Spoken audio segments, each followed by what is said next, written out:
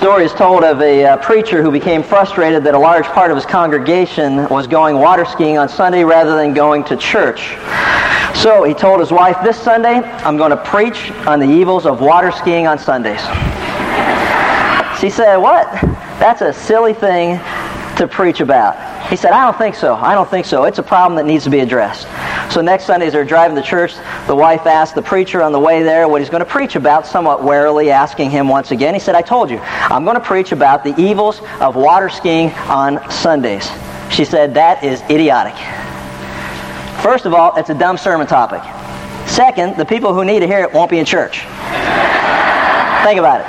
Why don't you preach on something interesting to people like sex or something like that?" He goes, "No, the Lord wants me to preach about the evils of water skiing on Sundays, and that's what I'm going to do." She said, "Then I'm not getting out of the car and sit through a stupid sermon like that.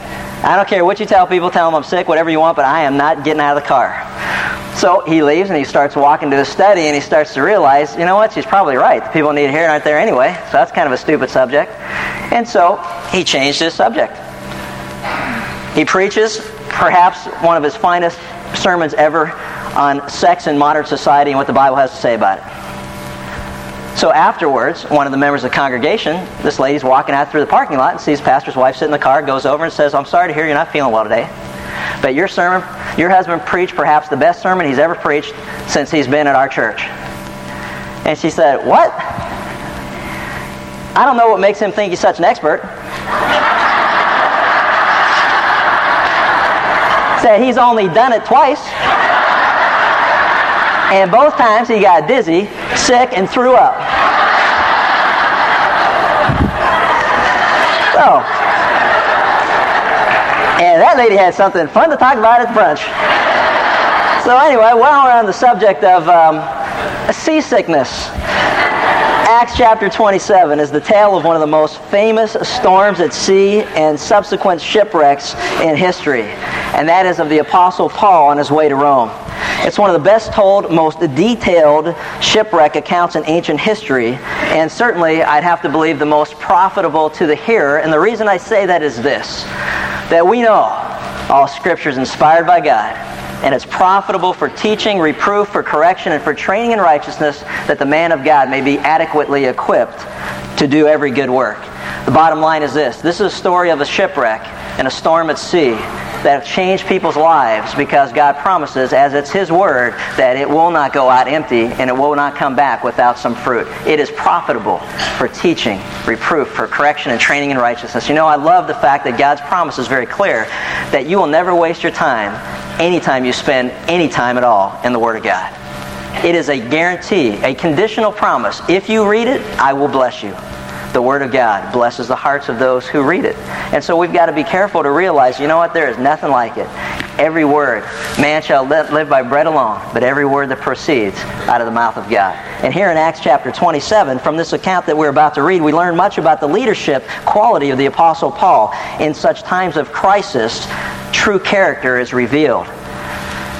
It is times of challenging crisis that reveal the qualities of true leaders. Winston Churchill had been in and out of the British government for many years before becoming Prime Minister, and he assumed that position at one of the lowest points of the Second World War. He took office, we know historically, on May 10th, 1940, the same day the Germans invaded France and the Low Countries. His indomitable courage as he led his nation through the crisis days that lay ahead has caused many to regard him as the greatest leader of the 20th century. Acts 27 opens with Paul as a prisoner. He's not in charge of anyone or anything. And yet, as this account is unveiled to us, we find that his true leadership qualities begin to emerge in a time of crisis. That being said, as we look at what some of these qualities are through this account, turn with me to Acts chapter 27 if you're not there already. And we're going to concentrate on the concept that crisis reveals true character. Crisis reveals character. Acts chapter 27, we'll start with verse 1. We read these words, "And when it was decided that we should sail for Italy, they proceeded to deliver Paul and some other prisoners to a centurion of the Augustan cohort named Julius.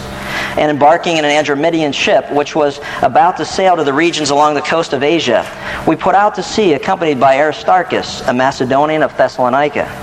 And the next day we put in at Sidon, and Julius treated Paul with consideration and allowed him to go to his friends and receive care. From there we put out to sea and sailed under the shelter of Cyprus because the winds were contrary. And when we had sailed through the sea along the coast of Cilicia, and Pamphylia, we landed in Myra and Lycia. And there the centurion found an Alexandrian ship sailing for Italy, and he put us aboard it.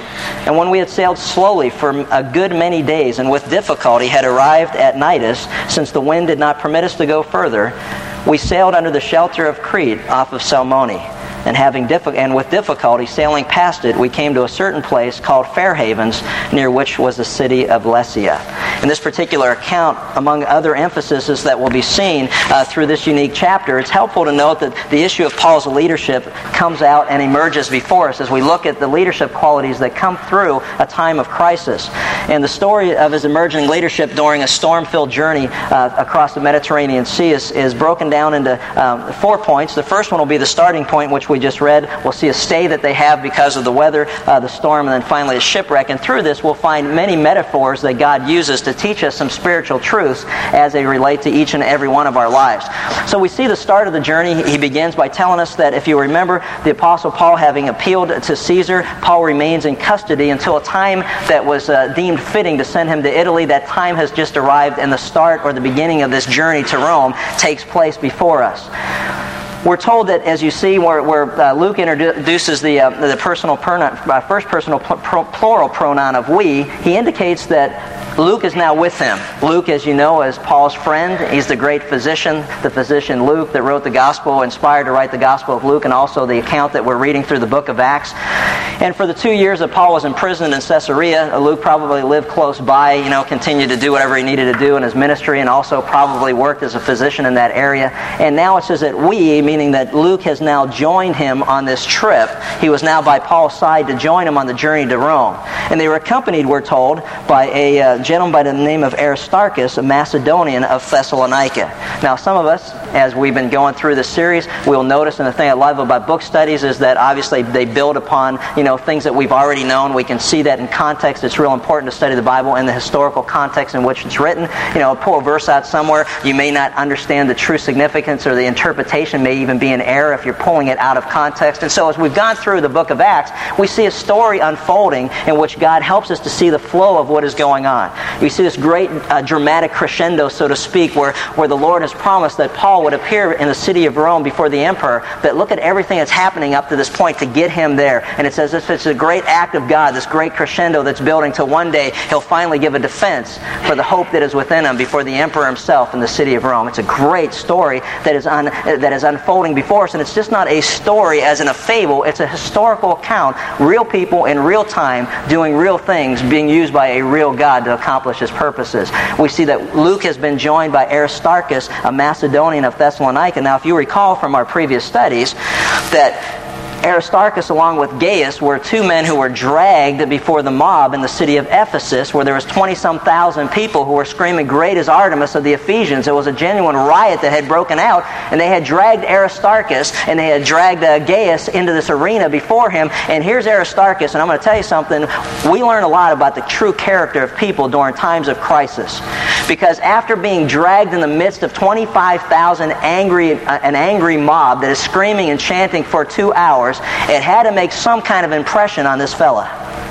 And yet at the same time, we see that he is a man who is willing to lay his life on the line for his convictions.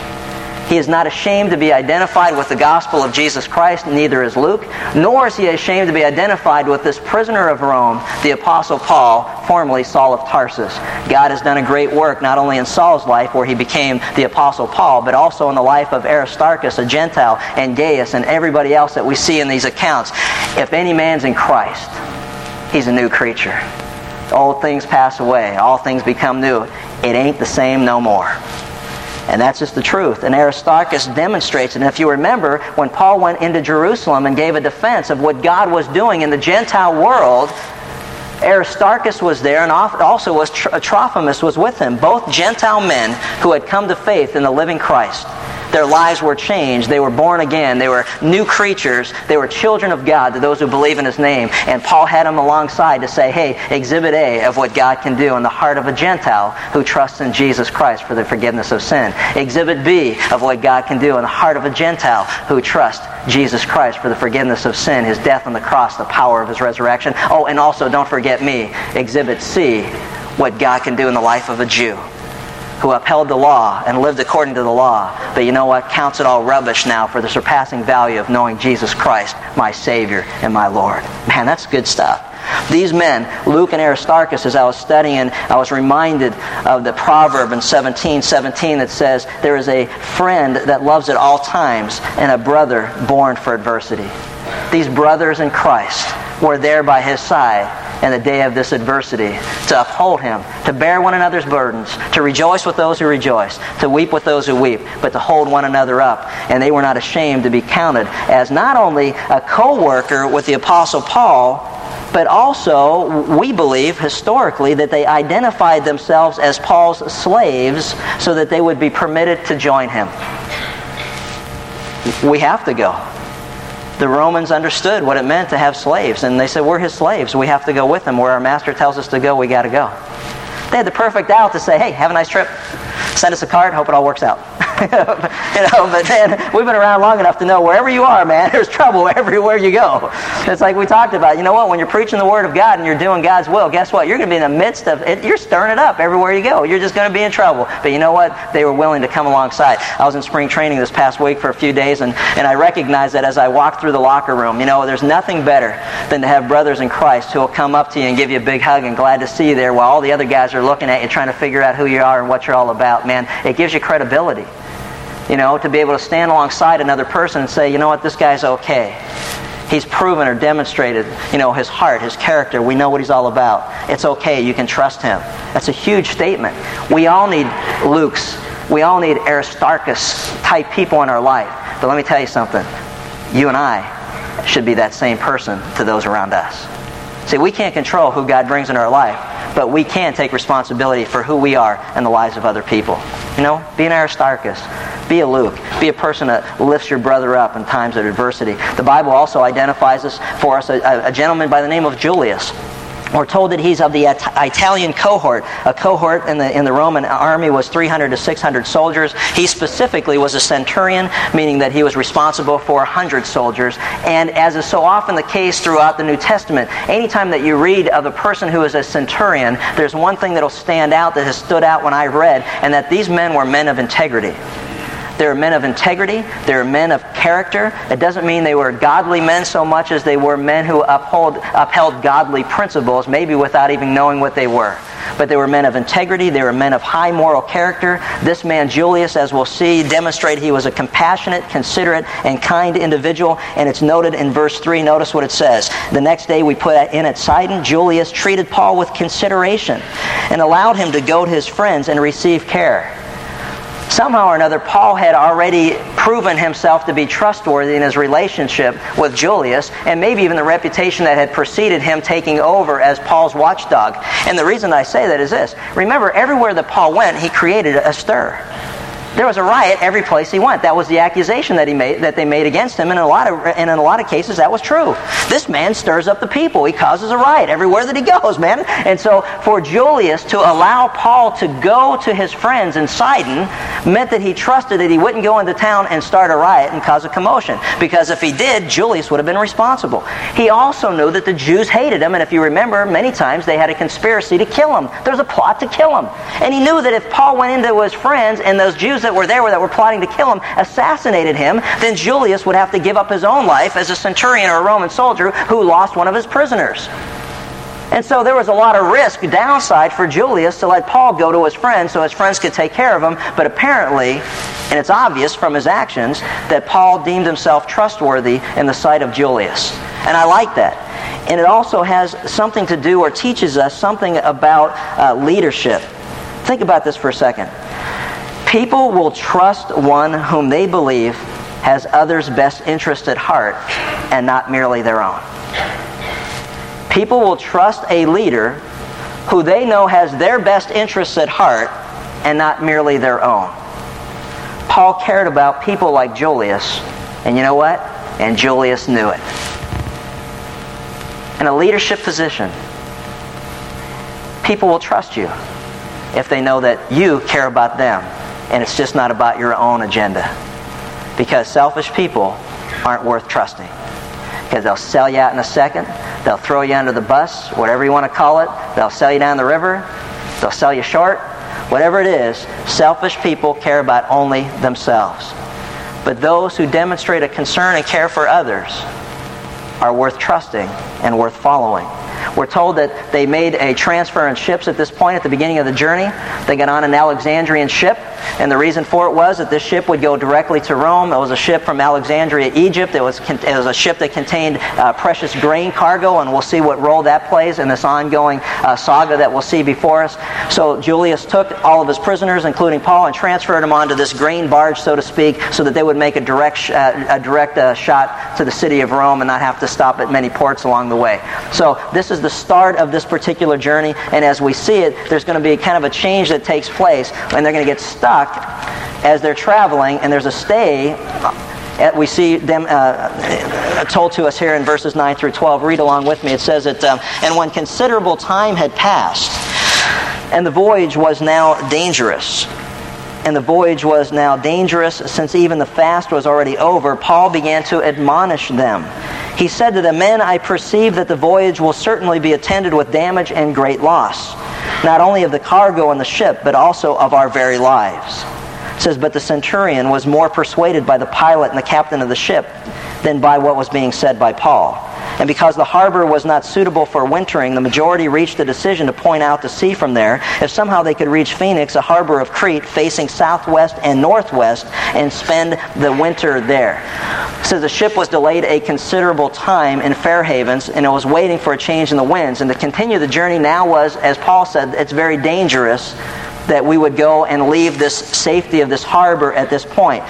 Notice that Luke says that even the fast or the Day of Atonement was already over. Now what this means, it gives us information for ancient sailing vessels. Travel was problematic and dangerous from mid-September until mid-November. All the sailing in open sea ceased from mid-November until February because of the danger of the seas and the storms that came up. It would be, in our case, understanding that you don't go, for example, there's hurricane season in the Caribbean. It's not a real good time to take a cruise or whatever. There are better times to go when the weather's better. See, they understood this. As seasoned sailors, they knew that there was a window of opportunity in which to sail, and if that window slammed shut, then wisdom would prevail, and I'm sorry, we can't go. And so what Paul began to do, he was saying that, it's very dangerous. He began to admonish them, meaning that he tried every way that he could to talk them out of setting sail, because if anybody knew about shipwrecks, it was the Apostle Paul. And the reason is, he had already been on 3. 2 Corinthians 11, read it sometime, where he gives an account of everything that he went through for the cause of Christ. He had been on 3 ships that wrecked. And he's thinking, been there, done it. Don't want to do it again. It reminds me of the story of a bunch of young guys who were sitting around in a room with an older gentleman, and they were all just amazed at the wisdom of this gentleman. They said, sir, how in the world have you developed such sound judgment in your life? Without hesitation, he looked at him and said, sound judgment comes from experience. And I said, well, how in the world do you get that kind of experience? And he thought for a second, and he said, you know what? From bad judgment. Kind of the way it works, You want good judgment? Experience, bad judgment. That's kind of how the package works. And what Paul is saying, listen, the reason I got such good judgment today is I've been on 3 ships that wrecked. All right? And I saw a little pattern developing here, and I see the same one again today. So would you please listen to me? Would you please trust me? Well, the problem is that, Paul possessed the good judgment, but regrettably, the word but indicates, nice argument, but I don't think so. And they were persuaded by the captain of the ship. The pilot of the ship, captain of the ship, persuaded him that, it'll be okay, you can trust me. Now, it's understandable, yet regrettable, the centurion was persuaded to do what he did, because what's interesting is, because the ship belonged to the imperial grain fleet, the centurion, and not the pilot of the ship, was the highest ranking officer aboard. So the centurion had final say, regardless of what the pilot of the ship said, because that was his call, and finally he's the one that had to make it. Have any of you read the book I know it'll probably be different. I said, have you ever seen the movie? It's kind of a shortcut to reading a book. But, and never close to the same, by the way. But have you ever read the book, The Perfect Storm? All right? Seen the movie, Perfect Storm? Yeah, video, huh? No one had to see when I was out. There's a handful of people. But The Perfect Storm was based on historical facts of a fishing ship or fleet of ships off the coast of Massachusetts that went out and got caught in what turned out to be the storm of the century. And as they were proceeding to go out, there were warnings or signs along the way that, man, this is going to be a bad one. You know what? You need to come on back. Well, there were a lot of things that were involved as far as the story were concerned. Some of them, and most of them, were financially driven. The decisions that they made were based on finances more than sound judgment. And what would happen is it was a lean fishing season. They went out, they got to a place where they found a fishing hole. They started taking a large haul. It was great fishing that was there. They're loading up their boat, but in the meantime, they were getting warnings. You better come in. There's a storm like something we've never seen before. And yet they were wrestling with, but if we leave now, we're not going to make the kind of money that we need to make. The season's going to be a bust. There's all this pressure on them. Like Danny was talking about the economic pressures, that sometimes affect sound judgment. And they were torn back and forth. And in the meantime, the more fish that they caught, the heavier the boat became because they were loading up in the boat. And so they were compounding the problem that they were in the midst of at that point. And make a long story short, the boat, I think I mentioned it, if you didn't see it, the boat sinks, they all die. So, anyway, that'll also save you a little time. But, so the boat sinks, they all die. And in this particular case, what Paul's trying to say is, look, you know what? The boat's going to sink, and there's a good chance that we're all going to die. But remember, the economics of all this is, hey, we got a whole load of grain that we need to get to Rome, and it's all based on us delivering our product before we get paid. And if we don't get there now, we're going to get shut down for a number of months, and we're not going to be able to get there. And plus, sitting somewhere, we're going to have to feed our crew. We're going to have to all the expenses that are involved that we haven't really planned on. And so it was a decision that was made for comfort, and one that the sailors and also Julius would soon learn to regret. Bringing up another leadership quality that stood out as I was thinking about it, and that's this. A solid track record is an important quality of godly leadership. Think about it. A solid track record is an important quality of godly leadership. Paul had a solid track record.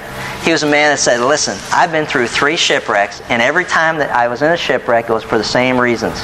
We are sitting in the same place again, and I'm arguing with you just as I argued with the people before me, and you have a choice to listen or not, but they chose not to. That track record of godly leadership. Look at a person's life and look at their track record, and as when they give you counsel that lines up with the Word of God, man, you know what? You better stop and give heed to what they have to say, because they're protecting you from the dangers that they see that maybe you've never experienced in your life. I go, when I speak all the time and do chapels and things like this, I'll always give illustrations or stories of personal accounts of people that I know, people we've been involved with, without sharing their name, without disclosing their identity, but the principle is still the same. And I always end every time that I meet with guys by saying the same thing, and that's this. You don't want to become an illustration for one of my future Bible studies. You just don't. Not in a negative way. I'd rather lift you up in a positive way and say, hey, you know what? Here was a guy at a crossroads in life, and he chose to do what was right before God, and then look what happened. Commit your ways to the Lord. He gives you the desires of your heart. Here's a guy at the same crossroad that you're at, and here's a decision that he made. He's doing 40 years in Joliet, Indiana, federal penitentiary. Where do you want to end up? Trust God. Believe in Him. Trust His Word. And you know what? And you'll be successful and you'll be prosperous before the eyes of God. But, it's our choice, because God gives us the freedom to choose. A position of influence is one where a demonstrable life of living out what we believe based on the Word of God is seen clearly. We would be wise to heed such counsel in our life. There's safety in a multitude of counselors. So, here's where they are. They're stuck there. They're trying to figure out what to do, and they decide we're going to go for it. We're going to set sail. And that's the storm that we see revealed to us in verses 13 through 26. We're told that they set sail, and when a moderate south wind came up, supposing that they had gained their purpose, they weighed anchor and began sailing along creek close to inshore. So what they were doing is they're trying to use the islands as their shelter against the storm and against the wind. The closer that they stayed, the less they'd be out in open seas and have a little bit of shelter. So we're creeping along trying to do it. But before very long, there rushed down from the land a violent wind. A violent wind, Eurakalo. Eurakalo is the word that they use, and Eurakalo is from Euroclydon, who was a god who sat upon the mountaintop, who watched them take sail. This is what they believe. This is what the combination of the Greek and Latin word is. It was from the god Euroclydon, which was, they waited until the ship got out, and then all hell broke loose, basically is what they're saying against the ship. This violent wind that they had a name for is kind of like in our area where we call the Santa Ana winds or whatever, but this is one that was out at sea, and it was a violent wind, and man, they were in trouble once that thing hit. And when the ship was caught in it, we could not face the wind. We gave way to it and let ourselves be driven along. I like that Luke identifies himself with those who are in charge of running the ship, because you know what? Whether he likes it or not, he's part of what's going to happen. We were on the ship. This is what happened. And now, man, we are in for a ride of our life. Running under the shelter of a small island called Clauda, we were scarcely able to get the ship's boat under control. After they had hoisted it up, they used supporting cables and undergirding the ship, and fearing that they might run aground on the shallows of Syrtis, they let down the sea anchor so that they would themselves be driven along. The next day, as we were being violently storm-tossed, they began jettisoning the cargo. The third day, they threw the ship's tackle overboard with their hands. And since neither sun nor stars appeared for many days, and no small storm was assailing us, from then on, all hope of our being saved was gradually abandoned, man. It was getting to be a little bit hairy. And he said we were tossed to and from. Man, we were jumping things overboard to loosen up the weight of the ship so it wouldn't be dragged to the bottom. And I like Luke. Now, Luke is an interesting guy to me, because he identifies this storm as no small storm. There's just no small storm. Remember, this is the same guy that said that in Ephesus that the silversmiths were making no small business, making the little, trinkets, the little shrines of Artemis. They were making no small business. We know they were making a fortune. And it says also it created no small disturbance, which was 25,000 people screaming for 2 hours, great as Artemis, king of the Ephesians. It's like no small business, no small disturbance, and now this is no small storm. I mean, this guy, did anything ever get him excited? I can see him going, yep, picking his teeth.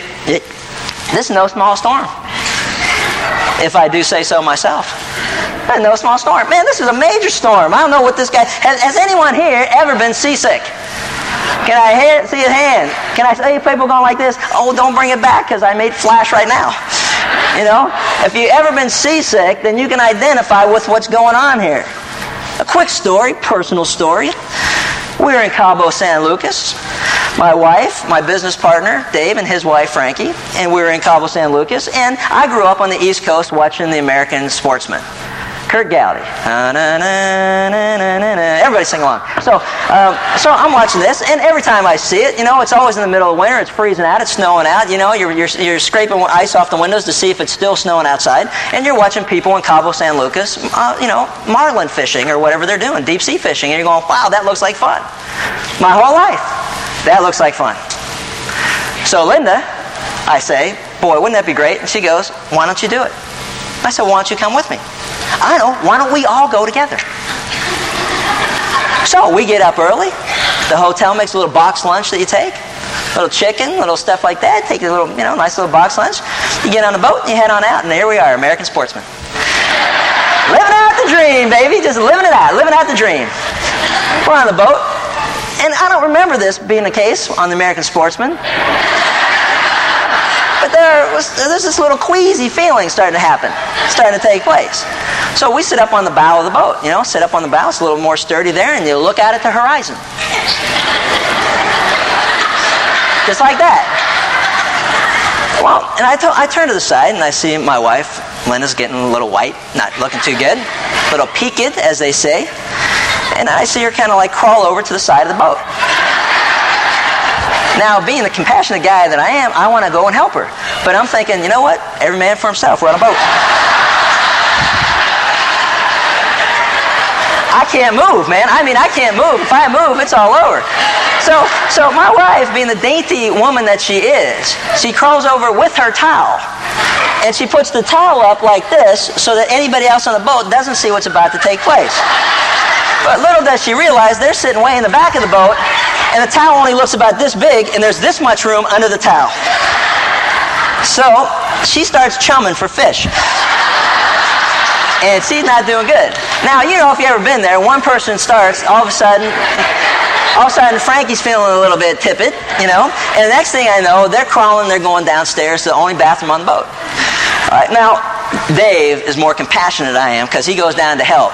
And I say, let me know if I can do anything for you. But if I move from here, I am a dead man. There'll be three of us. You'll be like, going, you okay? You okay?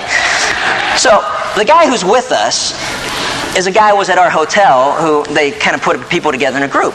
And he said, on the way to fishing, he says, I don't know if I should get on the boat because I got kind of airsick on my way here.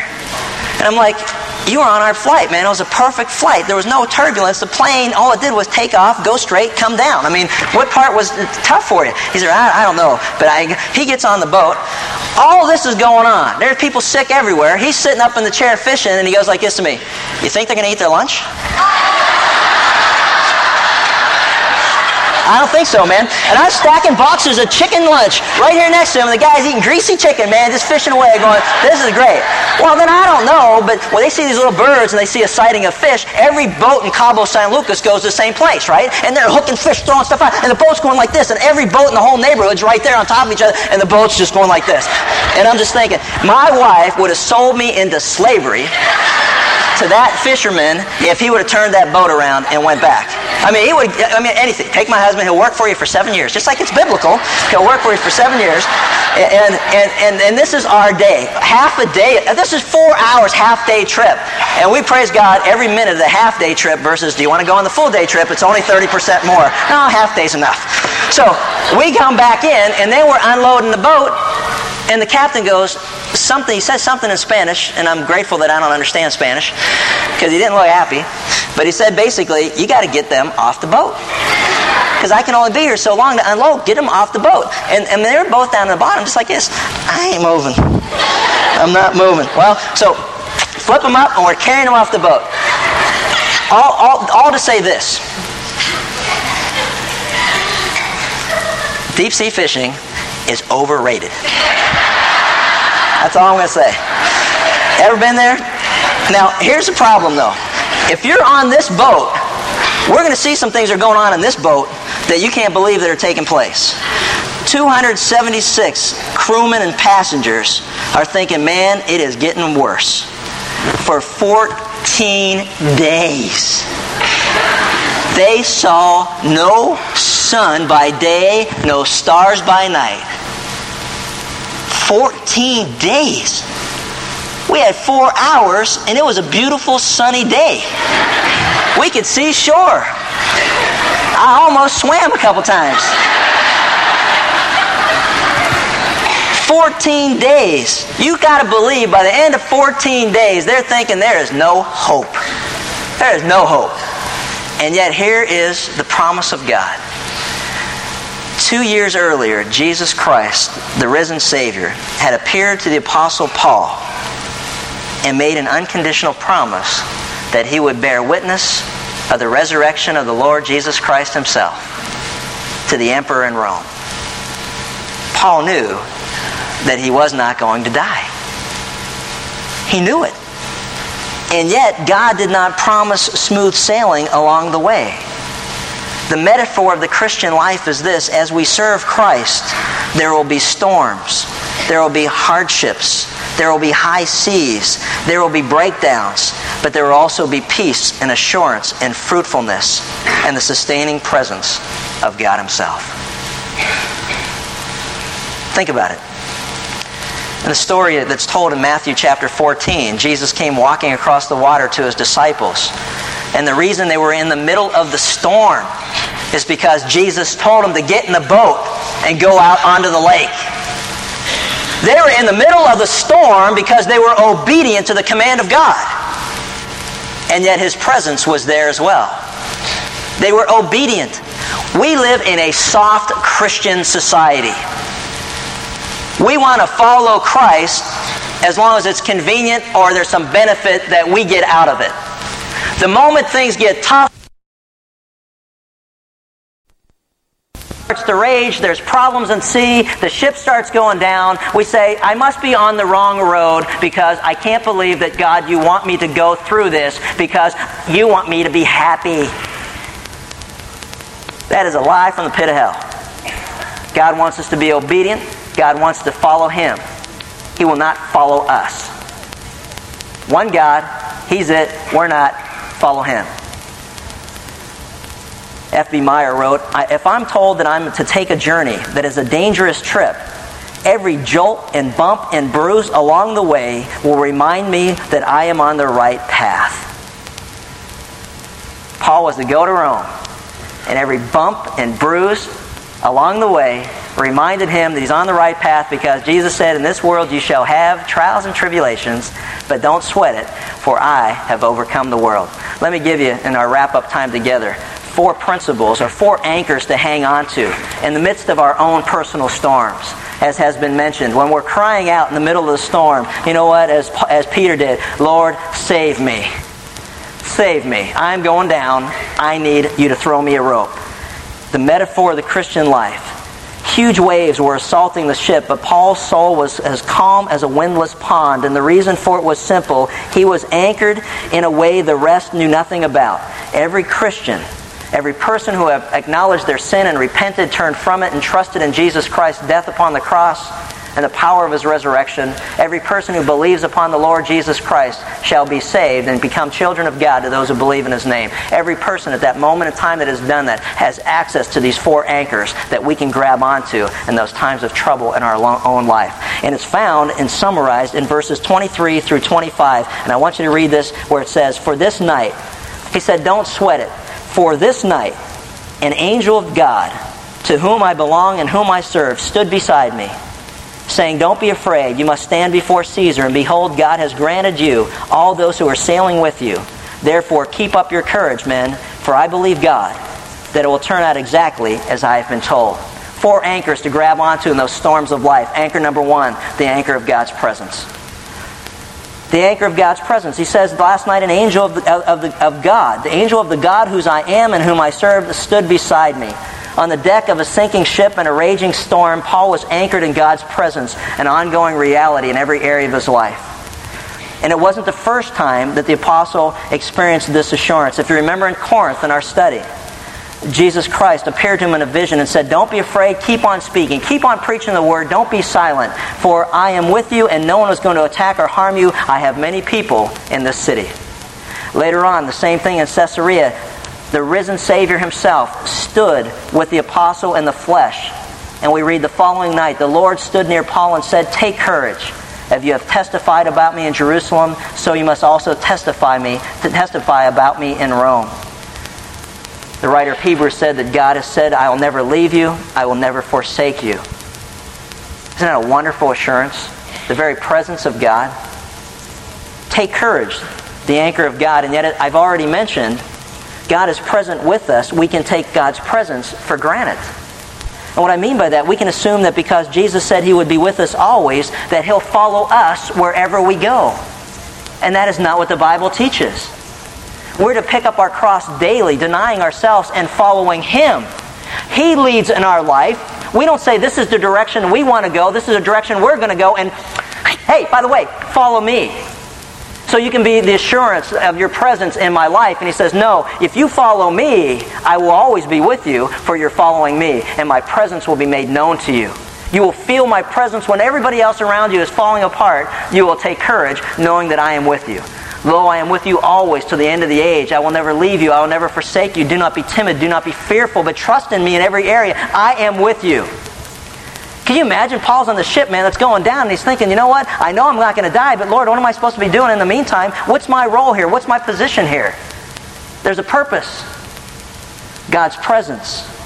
Following Jesus will lead you into experiences you'd never dreamed of. Somebody asked me the other day, well, what do you do at spring training? I said, well, I got some things that I know I'm going to do, and other things I don't have a clue till I get there. I'll let you know how it all turns out. You walk in the locker room, and the next thing you know, somebody comes up to you and they start to share something with you that if you weren't there, they never would have been able to do it. And yet at the same time, when I go, Lord, you know what? This seems like a waste of time to me, because I'm a very time management is really important to me, using the time wisely, because you only have so much of it. And I'm thinking, man, what am I doing? Sitting around waiting God for you to do something is kind of like, it's a little frustrating. You know me, but at the same time, that's what I'm here. And yet at the same time, that's what happens. You walk out of the locker room, somebody pulls up and they say, do you have a minute? And you stop in a parking lot and you begin to talk about some things that only you'd be able to do in that moment in time. See, those anchors in our storm is the presence of God. When we follow Him, we will weep over those trapped in sin as Jesus weeps over those. You'll feel the pain that He felt. You'll see those who are spiritually blind experience the joy of coming to the Savior. You'll see people born again because you were trusting and obedient and sharing the gospel with someone that God brought into your life, and you weren't timid or you weren't afraid. You just shared with them the truth of God's message to them. God loves you, and yet at the same time, you need forgiveness, for you're a sinner that needs to be forgiven by a holy and righteous God. And He loves you anyway, and He sought you out when He sent Jesus Christ, and He sought us all out. He came to seek and to save that which was lost. And if you would just turn from sin, acknowledge that you're a sinner as God says, and that you trust in Jesus Christ, His death on the cross and His resurrection from the dead, the Bible says you shall be saved. That's the gospel. And what? And was that 5 seconds, 7 seconds, 10 seconds? How difficult is that for us to share with people? See, but we will see the joy of people coming to faith in Christ when we follow God. God, show me what you want me to say. Show me what you want to do. You'll see marriages restored. Lynn and I walked into a Ruby's restaurant a couple of weeks ago, and we saw a couple sitting there with 2 children 4 years ago. She was having an affair, and their marriage looked like it was doomed, like there was no hope, like it was over. They had 1 child at the time. The guy came to me and said, man, what am I supposed to do? I said, you keep on doing what's right before God. You don't make it easier for her to walk away from you. You keep praying. You keep on being steadfast and movable, always abounding in the work of the Lord. You continue to love her unconditionally. You do whatever God tells you to do in that relationship, and you can trust God that at the end of the day, whatever happens, that you'll have the peace and assurance that you did what was right before God. And you know what happened? God drew her back to Him because of that love. They got help. They got counsel. They were back together again. And subsequent to that, they had another child. When we walked in the room, man, their face just lit up. And the reason they lit up wasn't because of us. It was because we simply were obedient to God's leading and were available to someone who was struggling in their life. We can't save a marriage. We can't save a person from hell. We can't save somebody's finances. We can't save anybody. But we can be used by God, who can save anybody of anything, and has demonstrated throughout human history. Be available for Him. Be open to be led and used by Him. And man, you will see what God sees. You will see a person come to faith in Christ, and every angel in heaven is rejoicing at that moment, and you will be there at that historical moment in time only because you are obedient to God's leading in your life, and you will have God's presence. How do we become aware of His presence? Rarely through an audible voice, rarely through a vision like Paul had, rarely through the presence of the physical presence of Jesus Himself, but we always sense God's presence through this quiet yearning and speaking to us of the Spirit of God who indwells us and lives within us. His presence is with us always. He's given us His down payment. If you know Christ, the Spirit of God lives within you. If you're born again, the Spirit of God lives within you, and He teaches you, and He instructs you, and He leads you, and He demonstrates God's presence, and He gives you peace that surpasses all understanding, that guards your hearts and your minds in Christ Jesus. You won't hear a voice, but you'll hear the inner quiet leading of God in your life. You'll read the Word of God, and He'll demonstrate, and He'll acknowledge and affirm that that's what I want you to do. What does the Word of God has to say? God speaks to us through His Word. Everybody's running around going, I want to see a vision, I want to hear something else. Hey, you know what? Jesus said this, what could God do that is greater than the resurrection of Jesus Christ? It is the greatest sign that God has given to humanity, and we got people running all over the world about a statue or a vision or it's this or that or some saint or something else, and it's like Jesus Christ and Him crucified is who we should focus our attention on. We don't need no middleman. We don't need to be going anyplace else. We can go to the risen Savior Himself. The Word of God tells us that Jesus on the 3rd day rose again according to the Scriptures. He is alive today, and He will come again one day to judge the living and the dead. He is either your Savior or He will be your judge. Which will He be? It's up to you. You have the freedom to choose. See, His presence is made aware of us through the Word of God and the Spirit of God who indwells us. And most important, you know what? Paul used this opportunity to make sure those who did not know God saw the very presence of God living within him. I've been crucified with Christ. No longer I who live, but Christ who lives within me. The life I now live in the flesh, I live by my faith in the Son of God who loved me and gave Himself up for me. How can you have peace in the midst of the storm? I got the presence of God living in my life. I got the presence of God. He says also His ownership. It's very personal. He says, last night an angel of the God whose I am. The God whose I am. He saw Himself as God's property. Do you? The world we live in sees God as their property. God, you exist for me. I tell you what to do. I tell you what I want. I tell you when I want it. I tell you how I'd like it.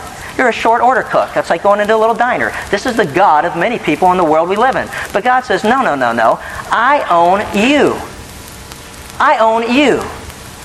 Just like a bride and a bridegroom, the relationship between Jesus Christ and His church, the intimacy that's involved in that, the sacrificial love that's involved in that, like a sheep to a shepherd. Mine know me. I'm the good shepherd. I know my sheep. My sheep know me. Just as the Father knows me, I know the Father. We belong to Him because He's bought us 1 Corinthians 6 says, we have been bought, purchased with the precious blood of our Lord and Savior, Jesus Christ. He owns you. If you've trusted in Him, He died for you. He shed His blood for you. He owns you. And now it's no longer, Lord, you're here to serve me. You realize that, you know what? Lord, I'm here to serve you. You've given me your best, your very best. You suffered and died. You endured the pain. You despised the shame for the joy that was set before you. And I am here now to serve you. What do you want me to do? See, Paul had an assurance of God's presence. He had assurance of God's ownership. He knew he was on business for God.